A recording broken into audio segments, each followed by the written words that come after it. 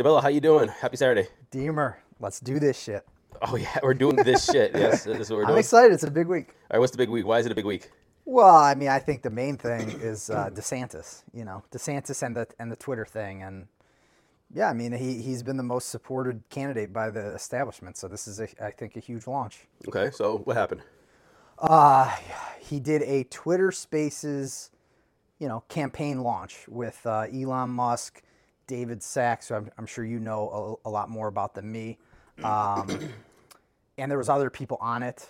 Some certain, very influential people. I think got to ask questions and talk about their work with him in Florida and stuff like that. And he gave his canned speech, which was very, very canned. I thought he was clearly reading it, obviously, which is fine. Yeah. But they talked forever. They talked for an hour, and it was pretty significant. So, Why do you feel that was significant? well, I mean, this is the new establishment guy. That wing of the Republican Party. I think Fox. I think now maybe Elon Musk. They're backing this particular gentleman to upend Trump or to spur his future national political career. He's already been in the U.S. House, Right. and he's the governor of Florida. But I think down the road, whether we like it or not, he's going to be either a vice president or the president. As long, I mean, unless he botches it horribly. He's got a ton of establishment support, So I just think it's huge. I. What do you think about like them launching on Twitter and Twitter Spaces in general? Do you think that was important or relevant, or because one of the things I hear from people is that by doing this shows how irrelevant the mainstream media is becoming, and so you're just finding these different channels in order to do these events to connect with people more directly without going through these different channels and these different channels creating a narrative. I saw a comment about this that said, "Hey, good job guys, you invented radio," which I thought was honestly I wish more people said that because that's exactly what it is. Yeah, yeah.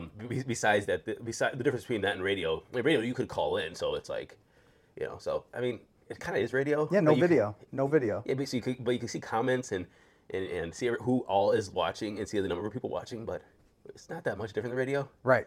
Right. I agree. It's Twitter's kind of podcast / audio / radio, purely listening thing. But like you said, you can see who's in the room. People can tweet live, comment live, criticize live, whatever you may.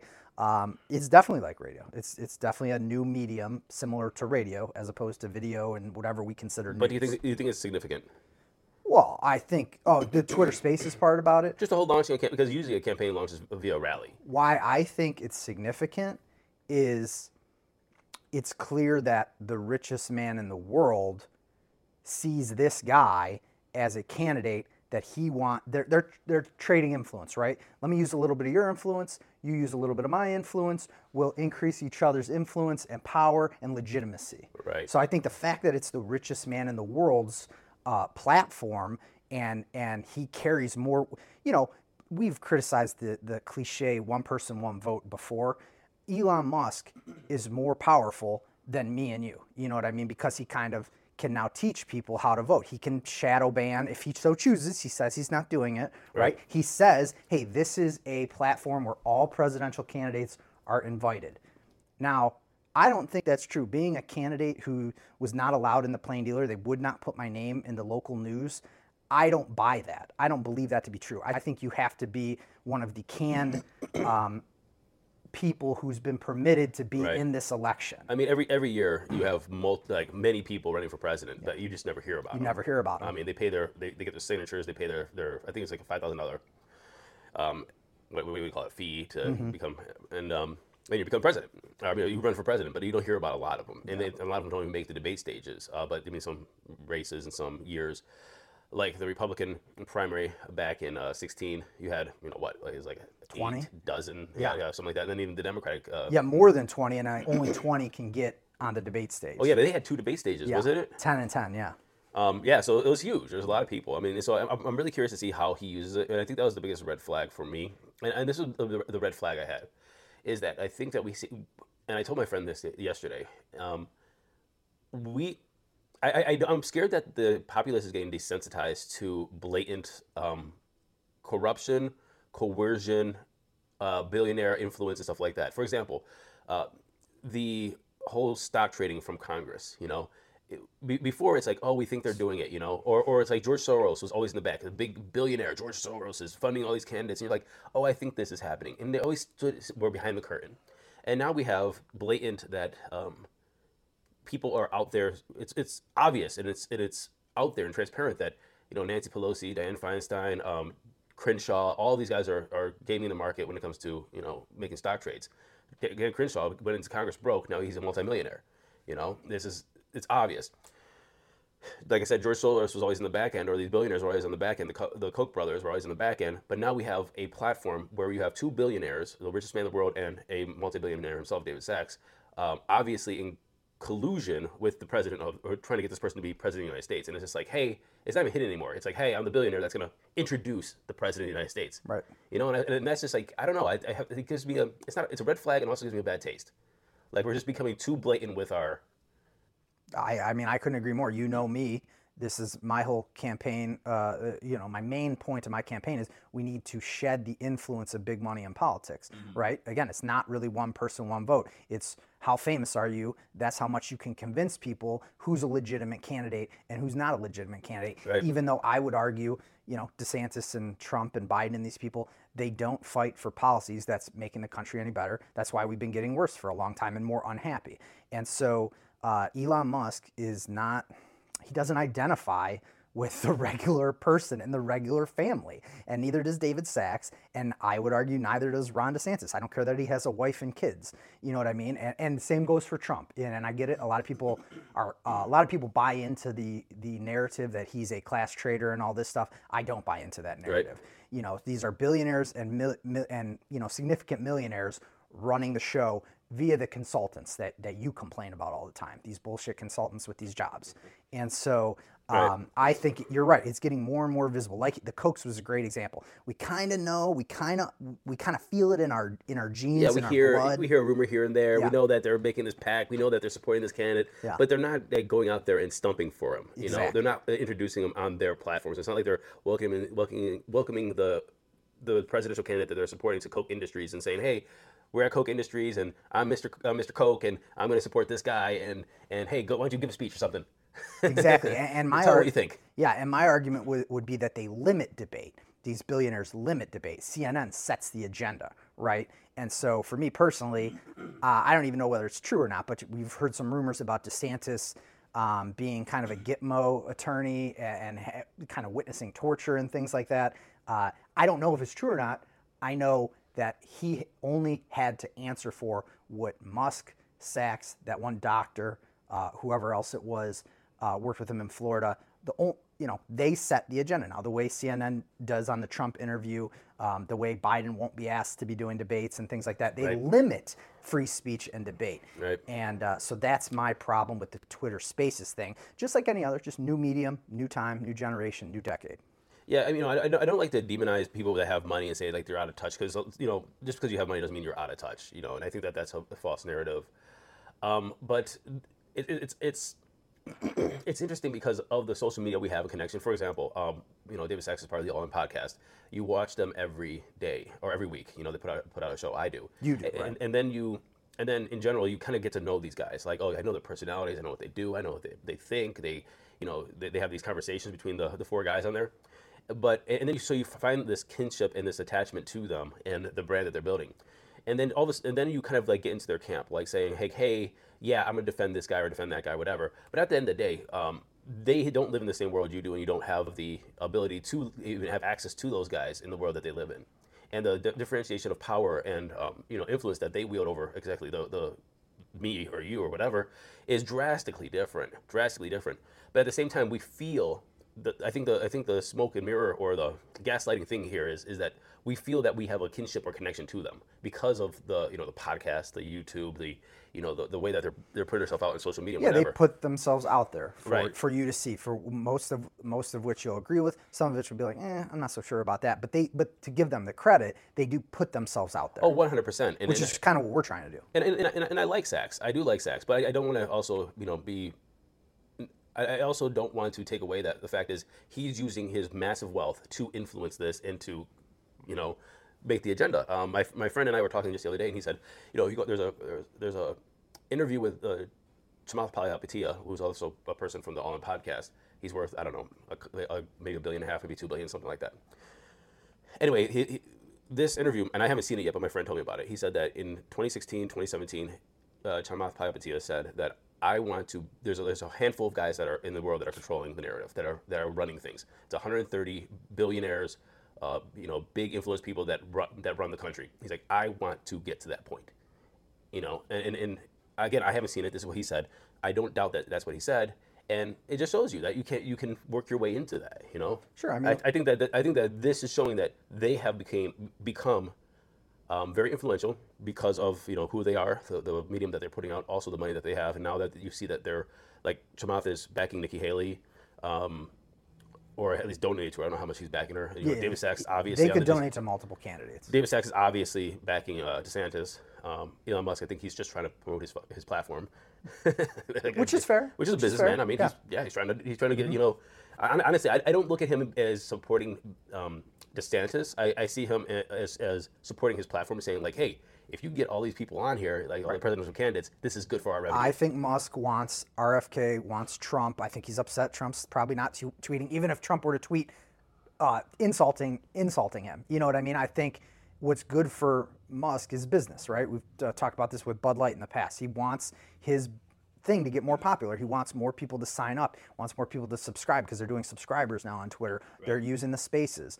So he's trying, maybe Tucker's going to Twitter. He wants everybody's eyeballs to follow to Twitter. Right.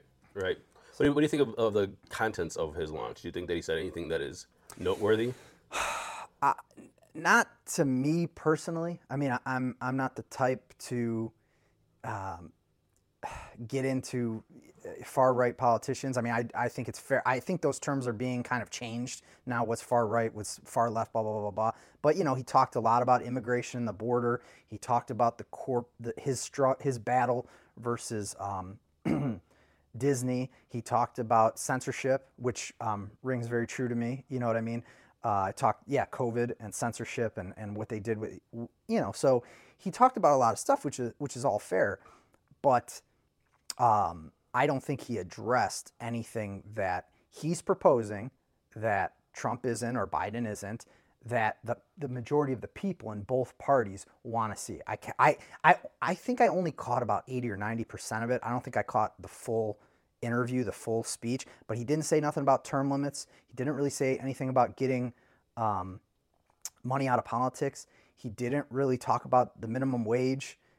He talked about immigration and so for me personally, none of it was like when RFK talks, I'll be like, fuck yeah, yes, that needs to be in the debate. That needs to be in the discussion. I think the only thing with his speech that ring true to me with that was government censorship, or censorship of big tech, so that was the only thing that mattered to me personally.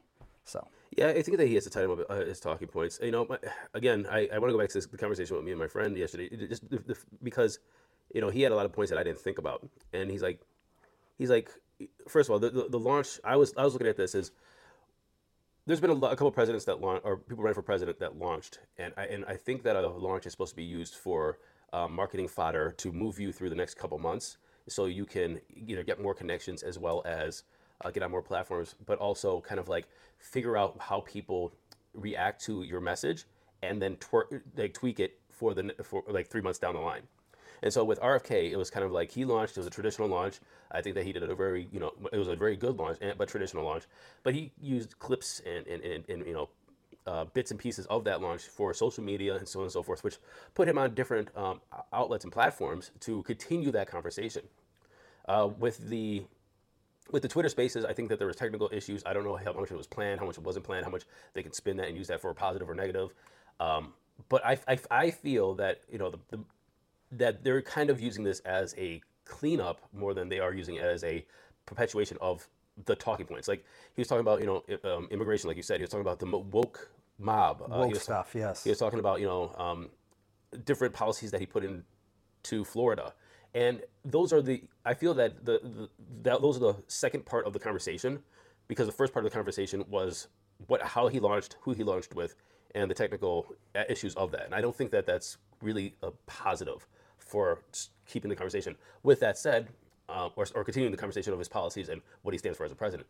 With that said, my friend brought up a really good point: is most people aren't going to remember in a year, that nobody remembers launches, and it doesn't really matter. At the end of the day, he's now running for president. That's the only thing that matters. Yeah, I completely agree with that. You can more kind of kill yourself than you can help yourself because you said this, I don't know, ingenious thing about how we can solve immigration or something like that.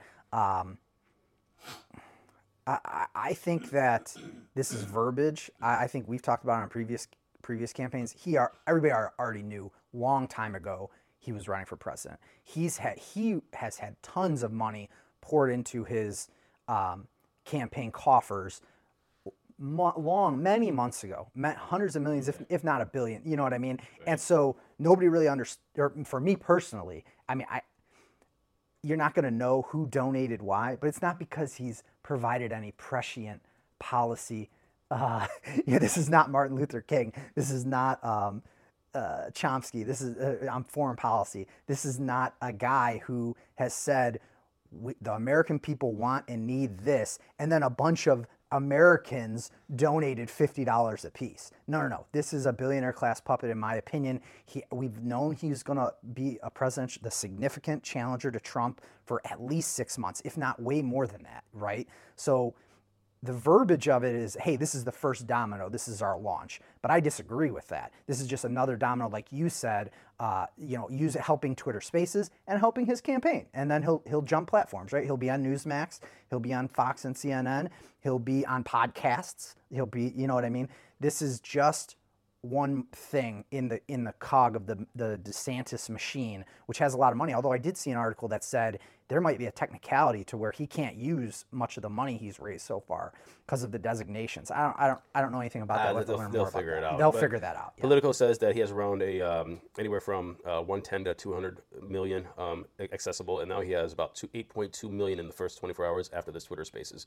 Joe Biden, with that link that he sent, I think he raised 3 million off of that because he said this link works, and he put that as a tweet. Team Biden did a Trumpy type creative thing there. That was good. Yeah, good job, guys. Actually thinking about doing something creative. That was good job. But yeah, Tim Scott also ran or launched his presidential bid to much less pomp and circumstance than this, and a lot less media buzz. But he's in the race. His whole push was what did they say? What was his tagline?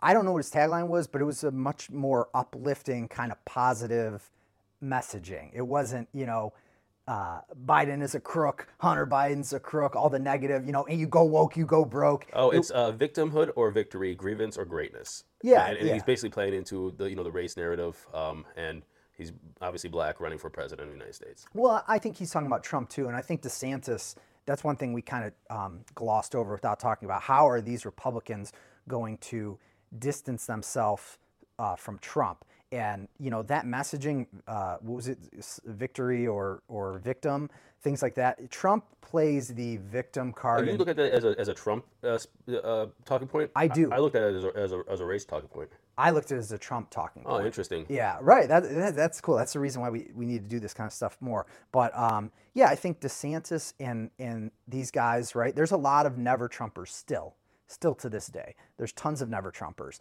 and Trump did lose to Joe Biden, who ran for president a few times before this most recent time and never did. I don't even know if he got over 1% of the vote. You know what I mean? So, and he's worse off than ever before. And Trump lost to him. So there's a lot of Republicans that want an alternative to Trump and the kind of the goofy stuff that is Trump's stump speeches and Twitter rags and all this stuff that Trump does. So I think Trump plays the victim card, and the media hates me, and they're literally prosecuting me. The government is prosecuting me. He plays that role really, really, really well. And I think that DeSantis's thing was, we need to move forward, not backwards. We need a winning Republican Party, not a losing Republican Party. So I do think those are things to help those two candidates in the primary. The race thing probably isn't untrue. That's probably not untrue, but I saw it through the Trump light. Yeah. I mean, I would push back because that says that I think that that is just the narrative of anybody who's running for president right now is taking. And I think it's Democrat and Republican. Unless you're a mainstream Democrat, like a Biden, and basically just want things to be status quo. I think that that's to say the media is against me or making a narrative is, you know, what everybody's taking. I mean, that's why Yeah, they tried to DeSantis, huh? they tried to do that on DeSantis too. That David Sachs guy was like, I saw Time did this slander piece. I Well, saw, that's why they launched on Twitter. yeah, They're just trying to do something alternative to yeah, the media and the narrative, and they do have a point. If you go to do a traditional rally again, from my conversation yesterday, and I keep saying that because I want to give my friend credit because he had good points yesterday. But if you went to do a traditional rally, you had people from CNN and Fox and Politico and Time and the AP and NPR and BBC and all these other people, and everybody's going to take the same message from that rally, and put it through their kind of like their branding, if you will, the editorialize it. Yeah, editorial branding, and then make their narrative about what happened at the rally, and they cut out that bullshit by going to Twitter, and that's a valid point. That's a valid point. yeah. I think if you look at polls about Republican voters, and I'm very distrusting of polls, but I also know it to be true from my time campaigning out on the street. Republicans' are number one issue for a while now. For a while now has been the media's fucking us. The media is the heart of the problem, and so I don't think he can go on Fox. Matter of fact, I think that's part of the Trump Murdoch dance as well. Trump Tucker Murdoch dance as well is, the media is trying to fuck me. The media is trying, because if you run a poll and 80% or 85% of Republicans tell you the media is the number one problem in the United States of America, lack of informing of the public honestly, then the last thing you want is for BlackRock's companies or Comcast companies or Rupert Murdoch's companies to be the one being seen as to propel you. New York Times, Washington Post, Jeff Bezos, like we were talking about the billionaires pulling the strings. So I think that's exactly right. What you said about DeSantis, trying to do something different and trying to show, hey, whoa, I'm not supported. The mainstream media is against me, because that's their voter base, is the Republican primary voters. Well, yeah, I was just pushing back that he says like Scott's trying to be the more like normal or not normal, more uplifting and just doing the normal. They're all saying like, hey, no, the media is kind of that's Yeah. what I'm saying. RFK will say it. Everybody will say it. You become not the front runner, and the media does treat you differently. And then when you're a front runner, depending on what side you're on, the media will treat you differently.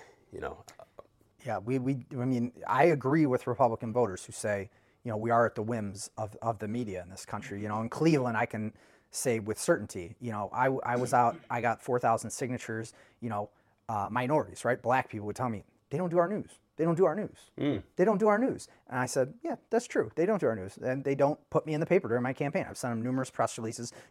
They had their candidate, or candidates, Kevin Kelly, you know what I mean? Even the top-notch people who end up losing. So we don't. Explain that a little more when you said that they don't do our news. They don't do our news. So if you follow the news in your various locality, I think it's applicable everywhere. But in Cleveland, we've really seen a downfall with population loss. Just look at the things that are in the news, right? In Cleveland, the last month, it's been all the West Side Market needs money. That's funny. The Yeah. West Side Market needs money. The West Side Market needs money. A month worth of this, if not more. Okay, that's not untrue. There's nothing untrue about that. But there is, let's take Collinwood, right? City of Cleveland. They lose their Dave's grocery store 6 months ago. They maybe put one thing in the paper about it 6 months ago when Dave's was like, we have to close our doors. We're not making any money. I know that Dave's. Yeah, I've campaigned in That's front like of the that Dave's. only store around there too. Exactly right. Exactly right. So what you don't see, that's why you need robust news and media. What you're not seeing is maybe what needs to be taken care of, what needs to be repaired. And so to do a month's plus worth of news on the West Side Market, which sure is a regional asset, it's not just Cleveland, just like these sports stadiums, which are also, whatever. And then to leave Collinwood to figure it out yourselves, Right. instead of set the agenda like CNN with Trump and That's a January very good 6th. point because we're talking about for-profit media and for-profit news. I mean, so like Cleveland is a poor town, but the places with higher income have are not majority black; they're majority white. And so by covering, and I'm just working this out like from a business aspect, to cover the places with more income will allow them to pay attention to the news, which allows them to run ads, which allows them to pay more attention to buy Get different more products. clicks. Yep. And so it's easy to, if you're from a poor part of Cleveland, which happens to be black, which we could talk about why that is from red line, whatever, and not investment, and then of course taking out Dave's, different things like that. You're not creating revenue because they're probably not going to be spending. They don't have expendable income to go buy the things that are on the ads, to subscribe to the news, and so on and so forth. So this is a news bias by choice, by revenue, right? Right, by revenue, because if your business fails, and Cleveland.com has a little bit of competitors in the Cleveland scene, or I don't know, the Plain Press, not much. It's the main player. But let's say they did have competitors, they would want readers reading their news over their significant competitor. So that's really why like Warren Buffett way back in the day bought like a Buffalo newspaper or something like that, and there was two competing newspapers, and he and his newspaper ended up dominating the other one, which went away. And back in the day, like 100 years ago or 80 years ago, Cleveland did have I don't know if it was the Cleveland News or what it was, but a second kind of competing mainstream news thing. So there's corporate profit look at it, but it's also supposed to be the public interest. So that's why NPR, you wish that we had. It can't just be local Facebook groups, right? It can't be the West Park Facebook group that tells you about what's going on in West Park. You would hope that it's the why plain not? dealer. I mean, don't we come into like this whole problem of like, okay, fine, if it's for profit, that means it's a private company and they're gonna have to do what's best for the bottom line, or else they're gonna go broke and we won't have a newspaper. Then if we say if it's publicly funded, then we say, oh well, the government's actually going to be, and that's the whole thing we're talking about with Elon. We sent that tweet about NPR, and they labeled them like a state-owned media or whatever. They say the same thing with some place in some media in Canada. That's what the problem. Then people are skeptical. It's like, oh, now it's controlled by the Biden administration, or the shadow elite, or something like that. So we have that problem. So why not Facebook groups? Why not like we have this local advocacy trying to get as much news out as possible. Over here we have the Westlife over on the over here Bay.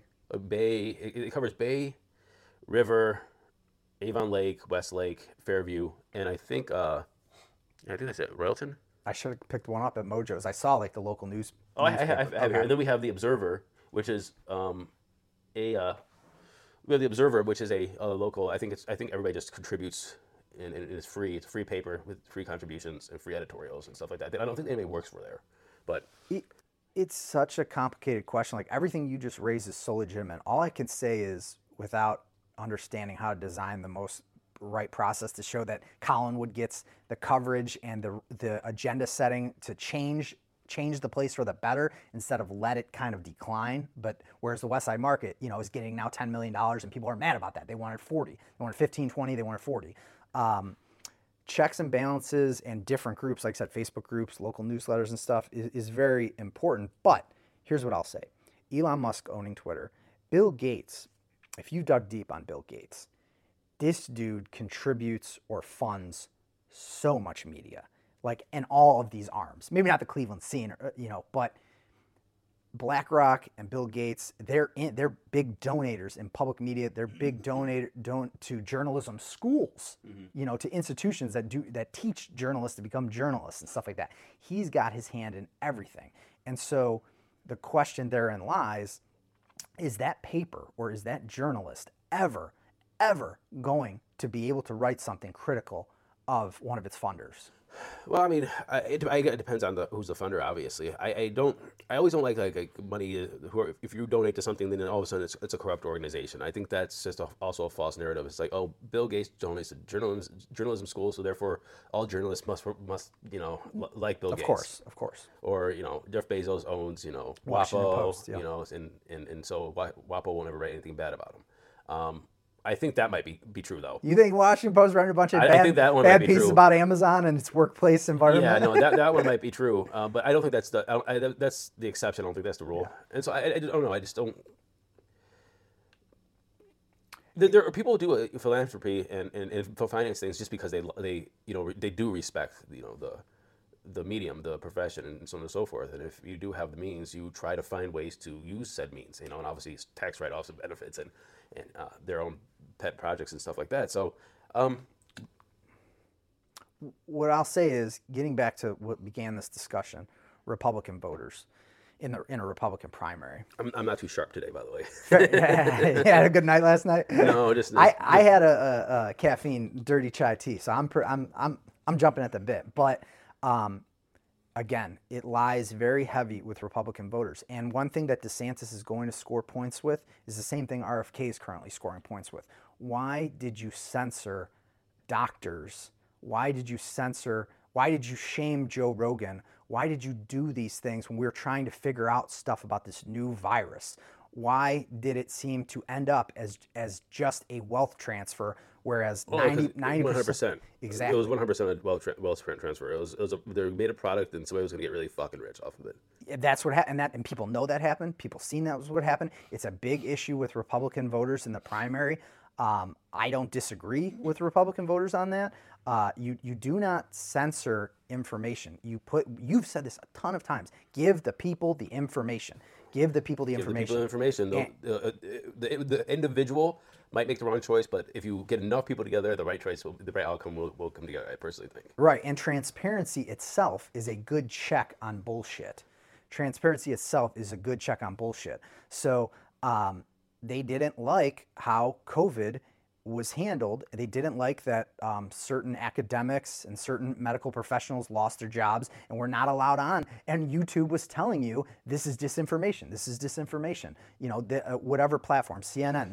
They didn't like that. It was to be honest with you, hindsight, it was quite phenomenal. I mean, it was such an interesting time. I mean, at the beginning of COVID, we all thought we were going to turn into zombies.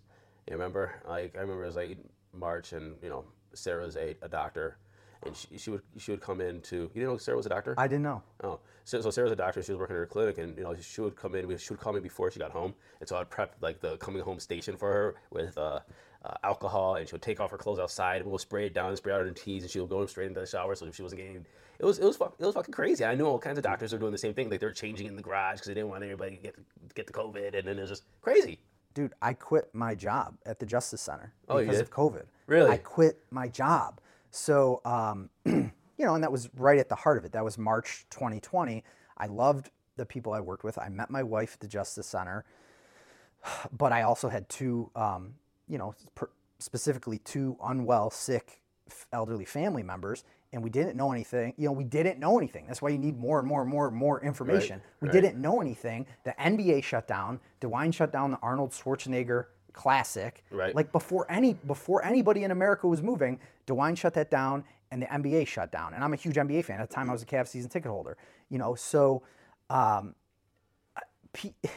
telling you, Republican voters, I think you're going to see crossover. I think you're going to see some people in this Republican primary crossover to vote for RFK Jr. against Biden because of the real Dr. Fauci book and a lot of his points on this. Oh, it wouldn't surprise me. I mean, and then once they use this this mass hysteria that we're going through, which right or wrong at the time, because we didn't know anything. And again, we're all going to turn into fucking zombies. This was it. This was the plague.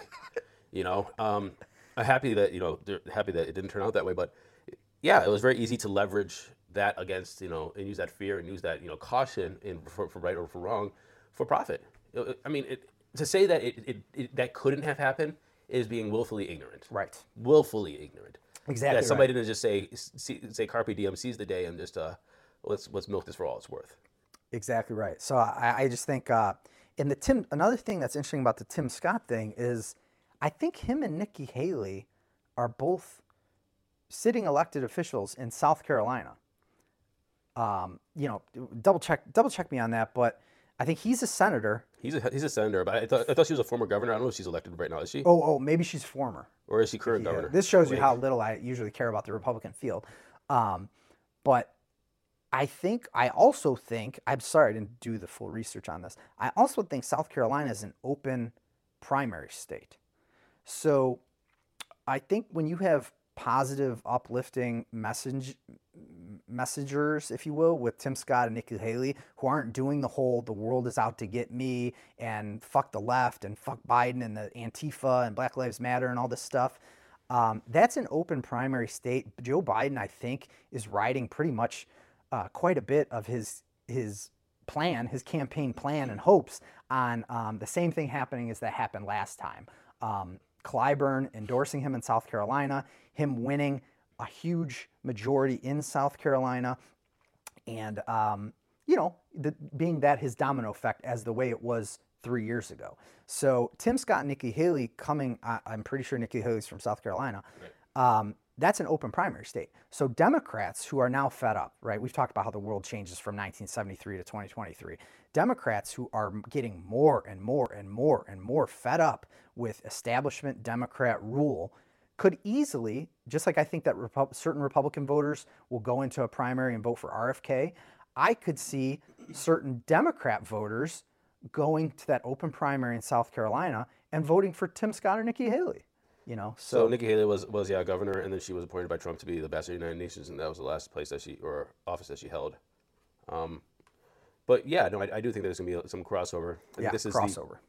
I think there's going to be. I think it's pretty obvious. I was doing more petitions this past week. I was standing in over here in Bay Village, over at Bay Lodge, and I was talking to this old plain dealer reporter. He worked at the plain dealer for 38 years. He retired in 2008, I think he said, and so 38 years from he retired in 2008. He's an old timer with a lot of experience from the late 60s through 2008. He just told me stories about the plain dealer and things that some stories that he covered and how the plain dealer used to operate. And he's a very active Democrat in the Democratic Party. So he's getting petitions. He's attending the meetings. When I got there, this probably 80-something-year-old guy was setting up tables. So he's very active. That's awesome. And I said, what do you think about Biden running? He's like, I wish he wasn't. I wish he was not. I wish he wasn't. He's like, for him, he's like, there's nobody else because he's not going to do RFK. He says RFK is on a job, and he doesn't even know who Marianne Williamson is. The thing that he doesn't like about Kennedy was the anti-vax thing. He's like, but I think that's wrong because everybody labeled him the anti-vax, but they have to understand why he was saying what he was saying. But he's not happy about Biden. So that's he's not happy about Biden. But then again, he's also asking the question of who else is there, and I'm like, I think that's a horrible. If you're asking that question, I mean, the Democrats has done a horrible job of promoting or picking up new upcoming talents, which there's plenty of them. You're gonna try to tell me You're gonna try to tell me in a country with a population of 330 million people that there aren't some astounding talents that are public speakers that have great policy that are in public office right now that you can highlight for higher positions and whatever. I think it's absurd to think that Biden is the only choice. Now I don't know if they're president worthy, but I mean, start getting them on that path. As somebody who ran, in a nonpartisan election, but was open about the fact that I was a lifelong Democrat, you don't win elections at a significant level, whether it be U.S. House, Senate, mayor, governor. You don't win those elections unless you do not stray from Democrat politics dogma. And so, in other words, now it's Mayor Pete's job, it's Kamala's job, it's probably even Barack and Michelle's job to throw their full support behind Joe Biden for a re-election term. Whereas this guy is just a regular guy with no power, an 80-year-old that sees what we all see. I don't even know if Joe Biden could give a coherent 10-minute speech at this point, let alone do a 2-hour debate. It's Cory Booker. Name the name. It's their job to fall in line. It's more of a religion and a dogma than it is Elizabeth Warren. You cannot stray. Right? And if you do stray, CNN and MSNBC will call you a whack job. They will 100%. You will be branded a whack job. Or they'll start setting you up with some kind of bullshit like we're all imperfect or whatever. Yeah, that's one of the nerve-wracking things for me personally. I don't know about you. You might be a much more just good or moral individual than me. But when you first start thinking about running for office, I mean, you're like, oh man, but I've done so much fucked up shit. I've done so much fucked up shit. I think that's a really good statement, because I think a lot of people don't run for office because they're like, I did all this stupid stuff. I think that the best politician or the best person to run for office embraces the stupid shit that they did and say, put it out there, fuck it. And that's Trump to a T. Put it out there, bring it to me, and that is Trump to a T. And I think that more people are starting to be that. What was that movie? I think that the whole idea of this movie was Courage. Remember that it was the vice president, it was a female. There was a sex tape with her doing a threesome in college, and they brought it out. What movie was This is a that? fictional movie, right? This is a fictional movie. No, I don't know it. But and then the president was who's that played by? Man, I can't remember. What was that movie? But anyway, We'll talk about it next week. Anyway, long story short. Here's the thing of the whole thing of the movie is that there was a sex tape that came out that people said that was her in a threesome during college. You know, 2 guys, 1 girl, and she was being named vice president, or she was vice president, or some kind of high cabinet, something like that. And they were just slandering her, and she would not break. She would not break. She did not deny it. She did not own it. She just said, this is sexist. Like if this was 2 girls on the president, you would be saying something different. You're trying to slander me for enjoying myself. I'm an adult. This was consent. Whatever. And I thought that was just the whole idea of that movie was courage and how they're going to slander you. At the end, the president came out to I'm assuming again the vice president or the soon to be vice president or whatever, and this is the very and I'm going to ruin the movie for everybody. But sorry, spoiler if you figure out the movie. I don't remember the name. But he said, that wasn't you in the video, was it? She's like, no, that never wasn't me. But I'm going to own it because, first of all, it had nothing to do with my politics, had nothing to do with the direction of the country, had nothing to do with me being capable or not, had everything to do with slander, had everything to do with sexism, had everything to do with shit they shouldn't even be talking about. Right. And I was like, I like that. I was like, yeah. That's some principles. The That's moral of some the story principles. was great in the fact that this character did not break because most people would have broke. Oh, that's not me. That ain't me. Man, yeah, you gotta send that to me. And again, tomorrow night's the finale of Succession. Art. Is it the season or the series? The series finale. Now I might watch it because it's only 4 seasons. 4 right? seasons, but it's like hour-long episodes, Thank 10, God. 12 episodes a year or whatever. I mean, it's a great show, but that's exactly what we're talking about. You can get slandered or propped up despite your follies, right? So Cory Booker is not going to say the same things that 80-year-old that you were petitioning with yesterday. Cory Booker is not allowed to say the things that the 80-year-old's allowed to say. Now, Joe Biden might have done all the bad stuff in his life, him and Hunter. They may have done all the bad stuff in their life, but they get the support of the message, of who sets the narrative and who does the headlines, New York Times, Washington Post, CNN, MSNBC, Meet the Press. So me wanting to run, it's like, well, but I've done a bunch of fucked up shit and I don't want to spit their dogmas out. I want to propose term limits. I want to get money out of politics. I do want to put humans before corporations, things like that. Well, and I do think that's part of DeSantis' pitch, by the way, with the Disney thing. I disagree with it. I think he did it wrong. I wouldn't have gone the same route he did, but I do think that's a big part of his populist pitch is, go woke, go broke. Disney is this corporation that has too much power. Well, that's the kind of stuff I wanted to say when I ran, and I got no support from the Democratic Party, even though I think I'm a good lifelong Democrat, and I've largely voted Democrat. So I don't think you have good young candidates who are trying to buck the system. I don't think you have it. I think we do. It's just how does the system work? Oh, by the way, the film was called The Contender. Is from 2000. Excellent movie. Oh, I'm gonna check that out. Excellent movie. I think that I'm really interested to see how this turns out in this next 2024 election, because we do have a lot of younger people coming out to try to buck the status quo and the institutional candidates. I know that prosecutor Michael O'Malley is going to be challenged, and I'm really curious to see who the challenger is, how that this person is going to position themselves politically, and also what the party is going to do when it comes to either endorsements or looking at that and throwing support behind. Because Michael O'Malley is, he's an institution. He's part of the Democratic Party. Yeah. If people know him. I mean, and then if the Democratic Party went against him, I'd be surprised. That's not how it usually works, right? Right. So I'm really curious to see how this is going to work. So yeah. 2024 is for me personally, as somebody who does kind of see the angles and sees the game, it's very interesting. I wish that we had less people homeless. I wish that people more had a living wage. I know there's real life consequence. I think our foreign policy is murderous, things like this. But I do appreciate, as an ex-professional poker player, the game of it and how the results are going to turn out and who's going to make their arguments and who's going to stand with who and who's going to buck what, stuff like that. I think, just like I was talking about crossover. Grab some water. Yeah. Just like the crossover voting, I also think you're going to see a lot of non-voting. You want some water? Yeah, sure. Yeah. Trump lost last time, not because he had less support.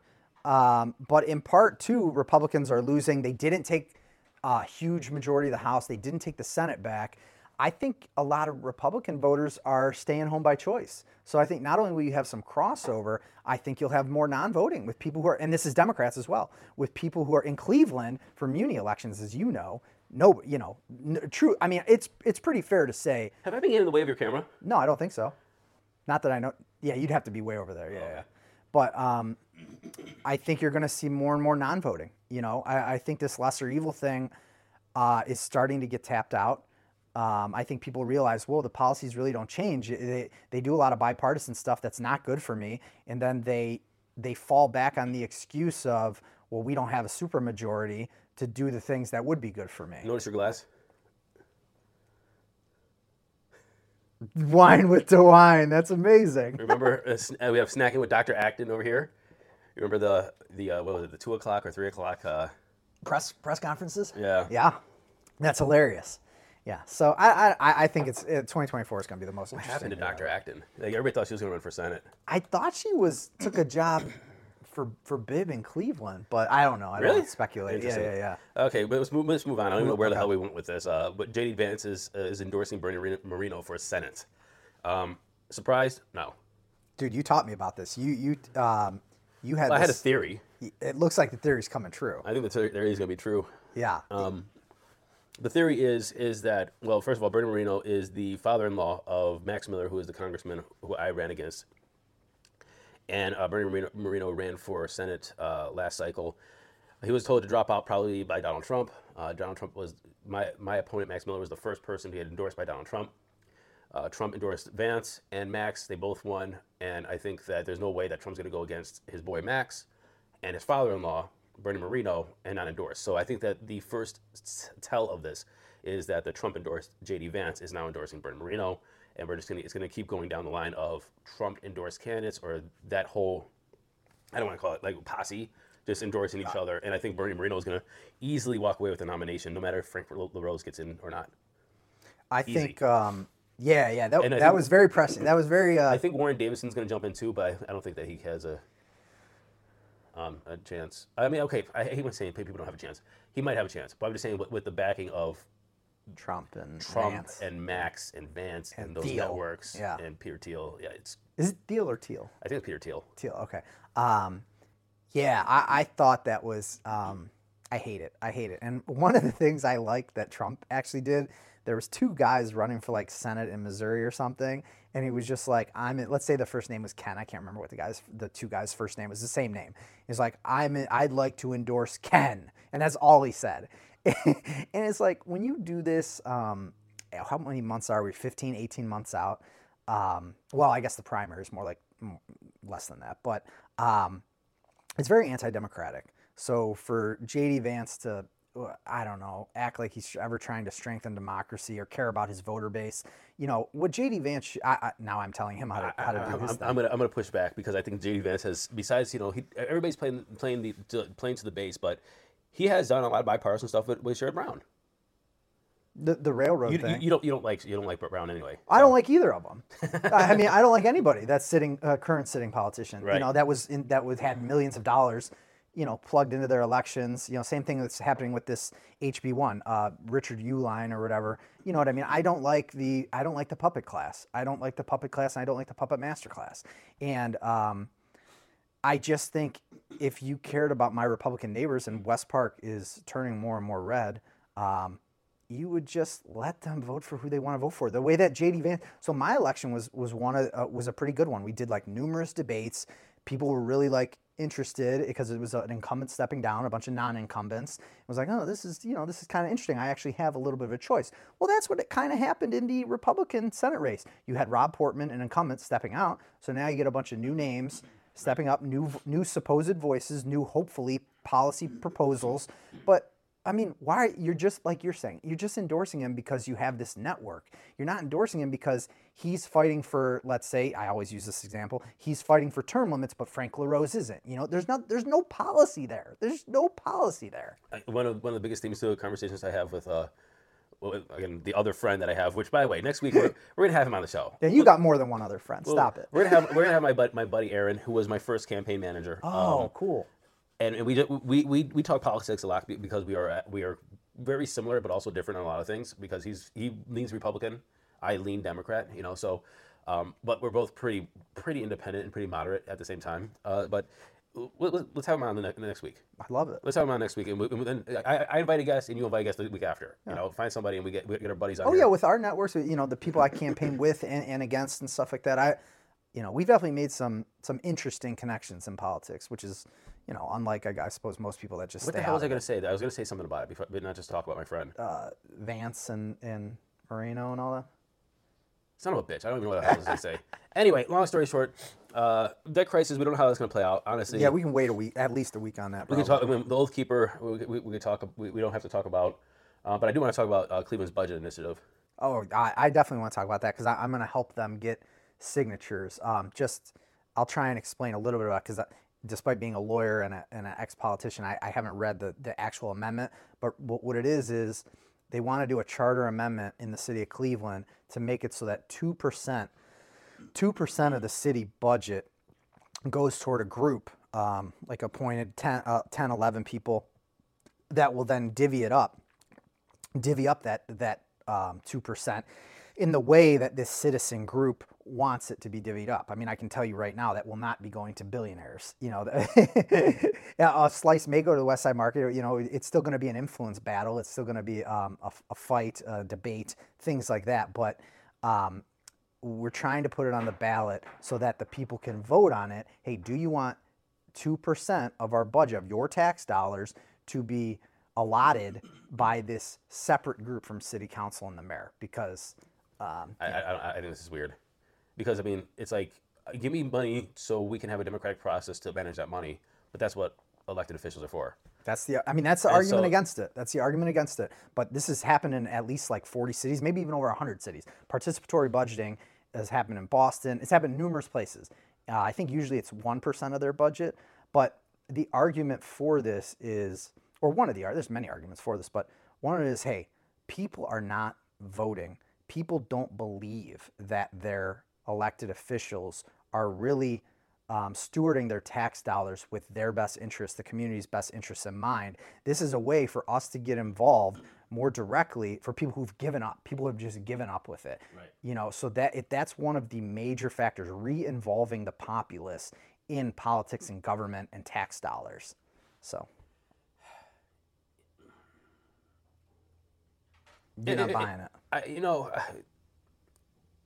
It's not that I don't buy it. It's just I don't see how it's not going to be another, power broker corruption as well. It's like you're just creating another outside group that has power to control a budget that's going to use it for the things that they want anyway, that you probably don't have any influence over, no matter how democratic you make it. So it's like, hey, shave off some money over here so I can control my own budget to do the things I want to do, not the things you want to do. And it's actually going to be for the people. I don't know if there's any checks and balances for that. And maybe there's ways to check and balance that. I just don't see why you would want to do that. And it's also kind of saying like, hey, we don't trust our elected officials to manage the budget. So instead of using democracy for it, we're actually going to be going to a libertarian idea for it. And maybe if you're a libertarian or maybe if you believe in libertarianism, then this is the ultimate solution. It's like, hey, you guys can't manage the money as well as the individual, so just let me do what I want to do with my money, my tax dollars or whatever. And so let me use my community and whatever to spend this money. So I don't trust you. Let me just take it myself, which is basically libertarian philosophy. Like, why am I paying taxes to you when I can spend this money better and get me more involved? So I think the involvement part is again the trump card. I think that the fact is in Cleveland, and again they have done this in many other cities. I have to get the amount, but they've done this in many other cities. In Cleveland, nobody is voting. Nobody is voting. They only need 10% of the last amount of votes in the mayoral to get this on the ballot. That comes to like just under 6,000 signatures. So that means 60,000 people about voted in that mayoral election that I was in the general, not the primary. Primary was much less. Right. So if you're telling me, geez, what would it be? Under 20% of people in a city are voting on who their mayor should be, on who their council person should be. They're disengaged. They've given up. They're moving out. And so I get it. Council and the mayor want to think that this is why you elected us. But really, more people did not vote for you. Far more just said, not voting for either one True. of them because I know who supports them. I know what they're proposing. They don't represent my interest. They do not represent my interest. They'll give my tax dollars to charter schools when I want them to go to public schools. They'll give my dollars to the billionaire owners when I just want the pothole paved. You know what I mean? So you're right. It gets a little bit more toward individual stewardship of your own tax, but it's still a democratic process in that this thing will go on the ballot so people can vote against it. And then once let's say it passes, then you've got to do a vote among community members. You know what I mean? So it's not individual. A street or a community has to decide, hey, West 142nd is really fucked up. That's what we need to prioritize with the first tranche of this $14 million. Right now, it would come out to be about $14 million. So you're going to have interest tugging and pulling with how that $14 million should be given out, but it's still going to have to be the group that decides, no individual. So I love it, actually. I love it. I don't know. I just see that as I think shut off again, so we're just going to be using that camera. I just see that it's going to be another, you're just kind of like consolidating power to manage a budget that is going to be used just for, individual wants and desires again. So it's like, do we use the democratic process that we have where our city council members and, the mayor actually decides what they're going to do with the money, or are we actually going to start making these little, I guess, fiefdoms? And this is one of the arguments with county council, right, is that county council had this a chunk of money that was given to them, and they divided it up between each county council member, and county council will use this money in weird ways to, prop up their little fiefdom, of putting money into like a golf club or whatever, which, why are you putting millions of dollars into a golf club? Parma was probably happy, and whoever owns that golf club, or the city or the mayor or whatever, but like it could have went to much more, because anyway, long story short, and the same thing happens with, they say that the problem is with city council is that city council, these wards are little fiefdoms. And so what you're doing is just making, I think, another fiefdom within a fiefdom.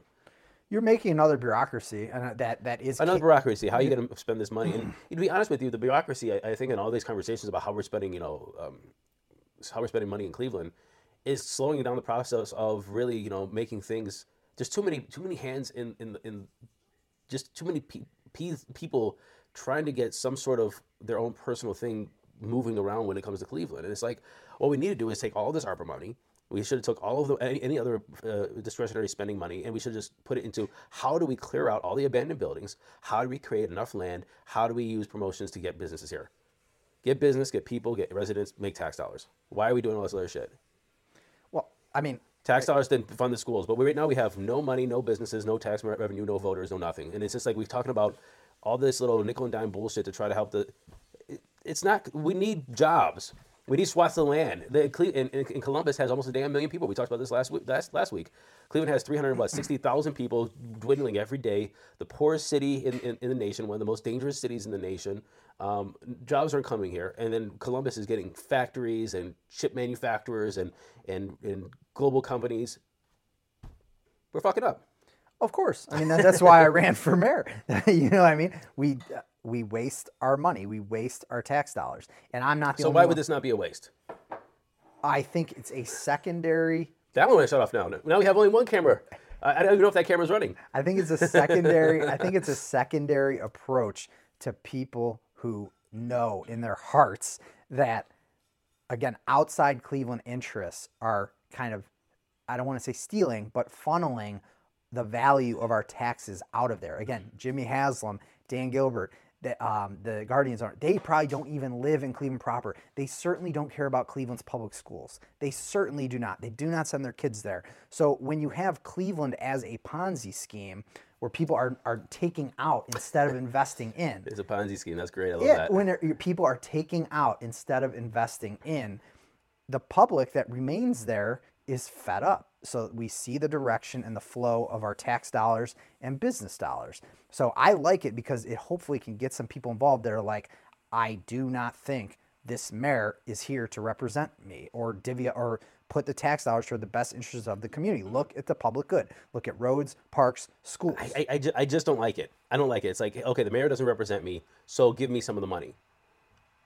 The city council doesn't represent me, so give me some of the money. The county council doesn't represent me, so give me some of the money.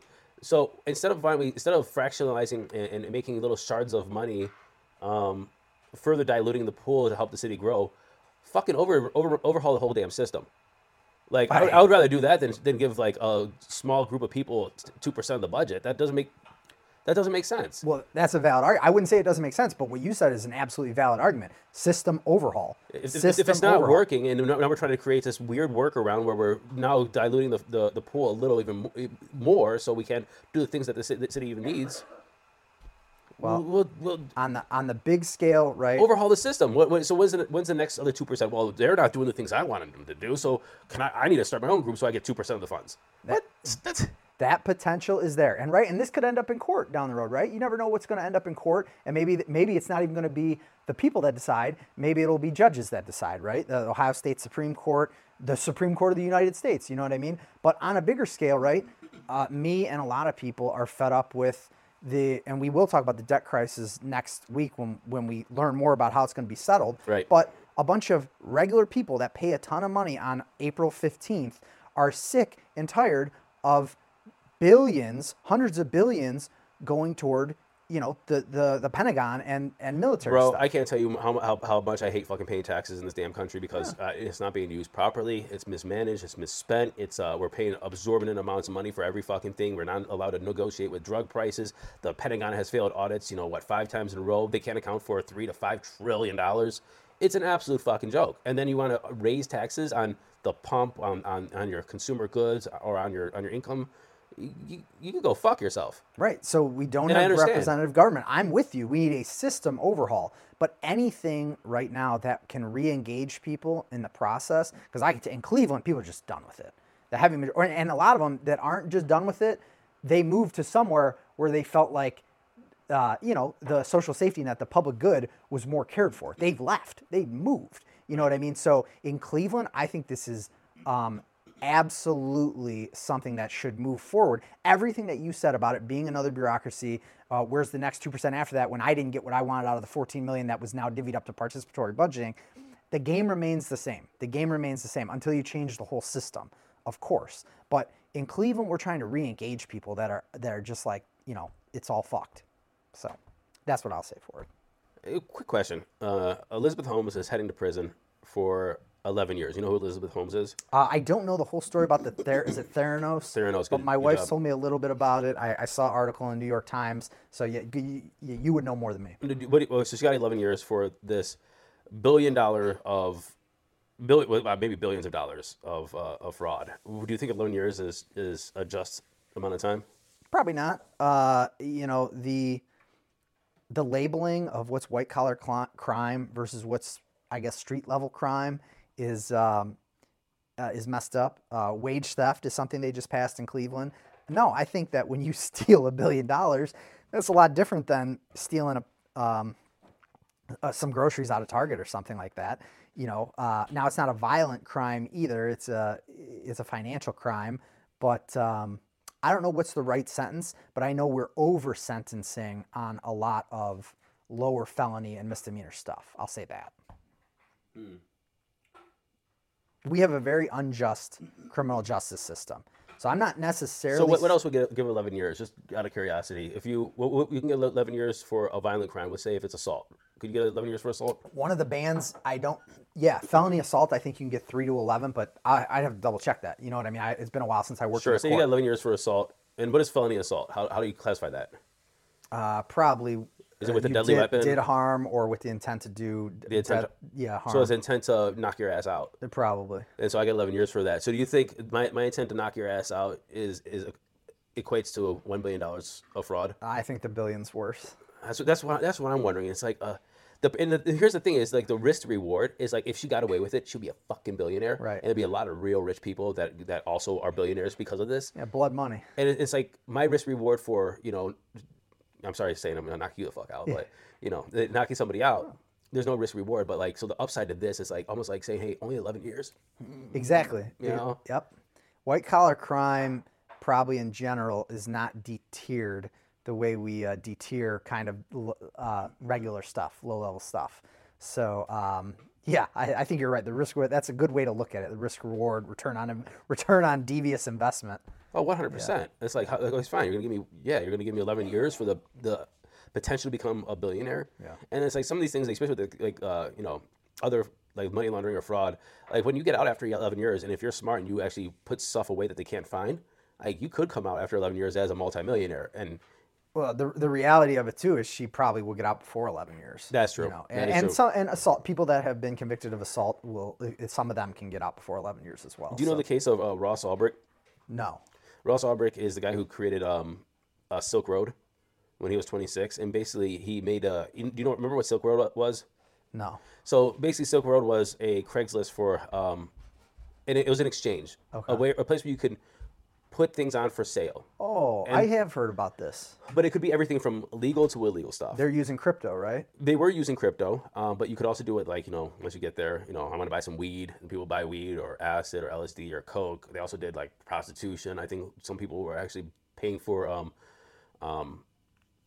like killers, or what was it called? Oh, When you say assassins, yeah. assassins, Murder for hire. like all kinds of. It was like there was a lot of legal stuff, small time crime stuff, and then like shit's fucking crazy crime. But so this case, Ross, there's a whole thing about freeing Ross because he made the site, but his argument was like, I made an exchange. I didn't do the illegal stuff. I just made the exchange where the illegal stuff I happened. made Craigslist. I didn't promote it. I didn't take it down, but I also didn't promote it. I just made the place. I made the space. And so he got 2 life sentences plus 40 years without parole. So he's dying in prison because of that. What do you think of that sentence? Oh, I mean, I'd have to look more into the fact, right? When we talk about the thing on the subway in New York or whatever, I'd have to know a little bit more about the facts, but it sounds it sounds overly, like in Finland or some of these places in Europe, you can't get more than 20 years. You can murder somebody. You can't get more than 20 years. So 40 years to life for creating an exchange like Facebook No, Market, 2 lives plus 40. whatever. Basically, you're in there. I'm sure he's an adult. Basically, you're in there until you die, unless you get paroled by some nice parole board, which that's not in their best interest to Well, the do. reason why I'm also asking that is because I think RFK came out and said he would pardon Ross Ulbricht. Yeah, I mean, again, I don't know the facts of that case, but that's an over sentence. That's over sentencing. We overcharge, we over sentence, we over punish. We don't care about people's wellness or lessening crime.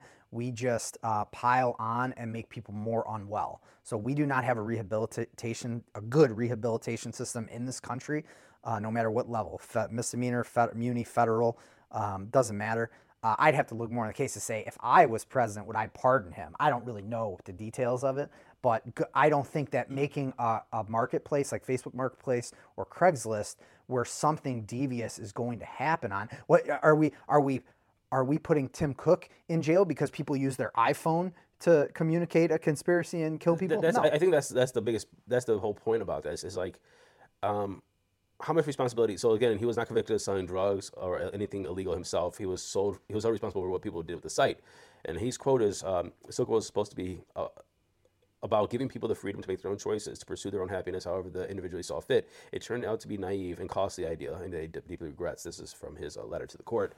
But yeah, I mean, should you be held responsible, for what people do on your site? I mean, I guess that is the whole thing. Now that he went to jail, and I think that the interesting hypocrisy with this is like you have a lot of different sites using them for different, like Twitter, like what's on Twitter or what's on, Truth Social. Well, you said the iPhone, the hardware. It's like how is it used? It's not really up to you. You made the product. Yeah, Then it's up to the individual. exactly right. Like, and selling drugs is illegal. But then again, should you have responsibility to take the drugs off your site? Right, or be this gets to too fuzzy of a road, right? Should now we be monitoring text messages? Of course, the government's going to say yes to say, hey, we're trying to stop illicit drug transfers, right? I don't care. I don't just because 2% of the population deals in drugs, me and my family who doesn't should not have our text messages monitored. So because this is how the drug dealers do it. They text each other. That doesn't matter. Like, no, Is that how they do it, Ross? I don't know, but yeah, I'd have to look at that, but there's got to be some, I think, some sort of ban about knowingly. Like if he knows that there's a murder for hire transaction going on, then there's got to be some kind of check and balance against that. I highly doubt he did, but maybe I don't know. I am not God. I don't know how to fix it all. Is Ross short for something? Well, my dad's legal name is Rosario. Okay. So I'm in the church, in the Catholic Church, my baptismal certificate is Rosario. But from the hospital, my birth certificate is Ross. So I'm an American. He's an Italian, I guess you could say. All right. Well, I think we rambled enough today. What do you think? Yeah. I love this shit, though. All right, man. I'll talk to you.